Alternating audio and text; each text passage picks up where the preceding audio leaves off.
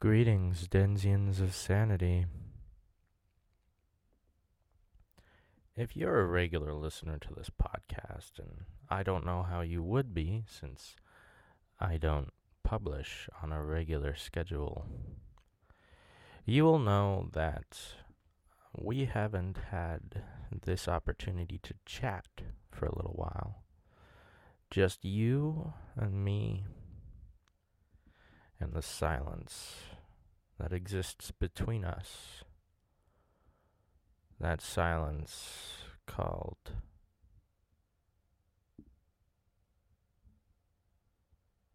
focus. Anyways, I've been in New York City, which is an interesting place. I was on Manhattan Island for most of that time.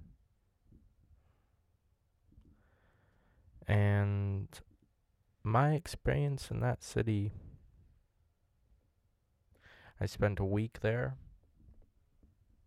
A week wandering around the concrete jungle, as it's known, the Big Apple, the Big Easy.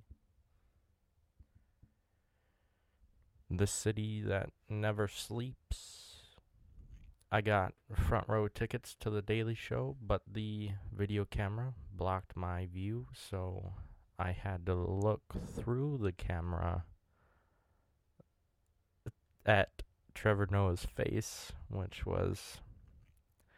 it was both really exciting to be there in the front row, but also very depressing that the video camera that I look through every night is the thing that blocked my face when I was in the audience. But it was great. When I got into that studio, I collapsed to my knees and I cried from joy. It was so weird.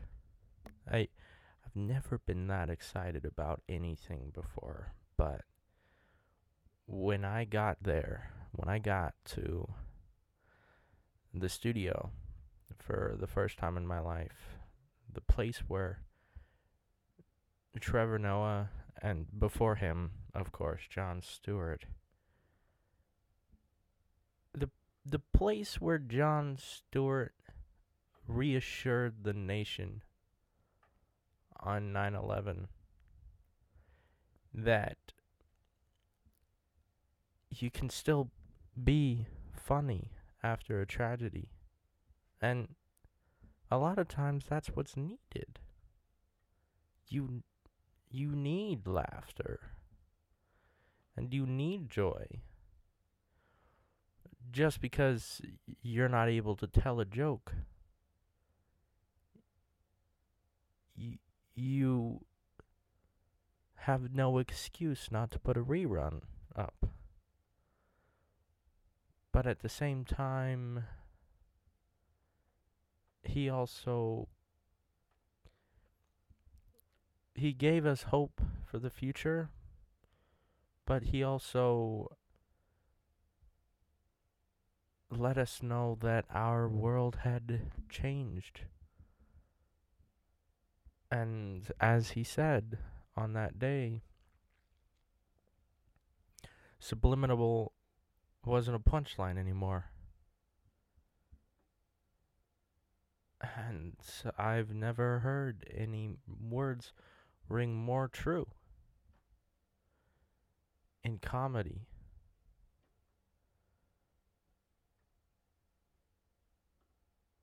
And when I got to that studio, it was like all of these years of joy and happiness and pain and sorrow and anguish and comedy, they just burst out of me as soon as I you enter the studio from behind the stage. You don't enter it from the bleachers. You enter it from behind the stage, and then you walk up into the bleachers. And so I I was a foot, maybe 2 feet from the stage, and I was 4 feet from where Trevor Noah and Jon Stewart and John Oliver sat, and I collapsed. I nearly fainted. It was so overpowering. And that was just one night. And I was there for an entire week. I never did get to actually get out to the Statue of Liberty, and I didn't go into the New York Public Library. I didn't make it into any of the art museums. I didn't go to Central Park. But I did what was important to me. And of course the Statue of Liberty is important, but I don't have very much of a personal attachment to it. I've seen it on pictures before, and it's in movies. I will go there someday. But The Daily Show, man. The Daily Show. That I do have a personal attachment to. And that was part of my pilgrimage. And so my trip to New York City was a pilgrimage in the creative arts and in comedy. So I went to The Daily Show. That was the second night I was there. The first night I was there, of course, I went to a Broadway play. Got the tickets for free from the USO. The Broadway play was called Something's Rotten. Something's Rotten on Broadway. Something's Rotten Broadway.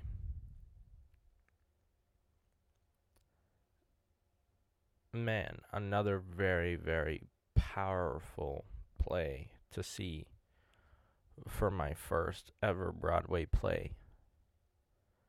It was a critique of everything that Broadway is and does, in my opinion. I mean, what I gather is that something's rotten with Broadway, and that's why they wrote this play. Anyways, I can talk much more in depth about that, but I wrote a blog post on it, and you should check that out. Next up was the night after The Daily Show was Trip of Love, which was my first off-Broadway play. Interesting, yeah. It was basically just an imaginative choreography to certain songs of the 60s. Amazing choreography and amazing set design. They did manage to piece together some semblance of a story. And I enjoyed it. I thoroughly enjoyed every art show and every comedy show that I saw while I was in New York. And the last one was called Quantum Eye. It was a magician's show out in Lower East Side. A place called Theater 80. Yeah, Theater 80. And yeah, it was nice. I actually walked the wrong way though after the show. I was trying to go north. Instead, I wound up walking across the Williamsburg Bridge, only realizing that I was on the bridge when I actually got there to the bridge.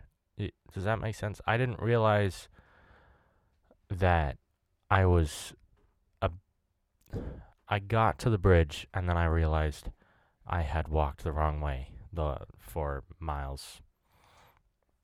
So then I had to turn around and walk back. It was unfortunate. I spent most of my time walking around Manhattan, which is why I probably didn't get to go to most of the things that I wanted to go to in the time that I was there, because I was both A, broke, I didn't stay anywhere, and um I didn't have enough money for the MTA. And there are so many more aspects of my single week in New York. I cannot possibly tell you in the short time that we have together. But I just wanted to brief you on that. And I wanted to let you guys know that I'm not ever going to be done with sanity as long as I live. But it's right now I'm trying to do guest interviews, and I'm a very lazy person, and I apologize for that. So the more lazy I am, the less interviews that I get on record, which means the less episodes there are going to be. I don't know how many episodes I should have done since the beginning of April. Unfortunately, I've only published one in that time. So, whatever. Who gives a shit? As long as one day I can make money from this, right? That's the goal. That's the aim. Right? Isn't it? Okay, well, I think that is good enough for a brief summary of my activities recently. I will check in with you whenever the chips are down. Whenever the when what? Yeah, right.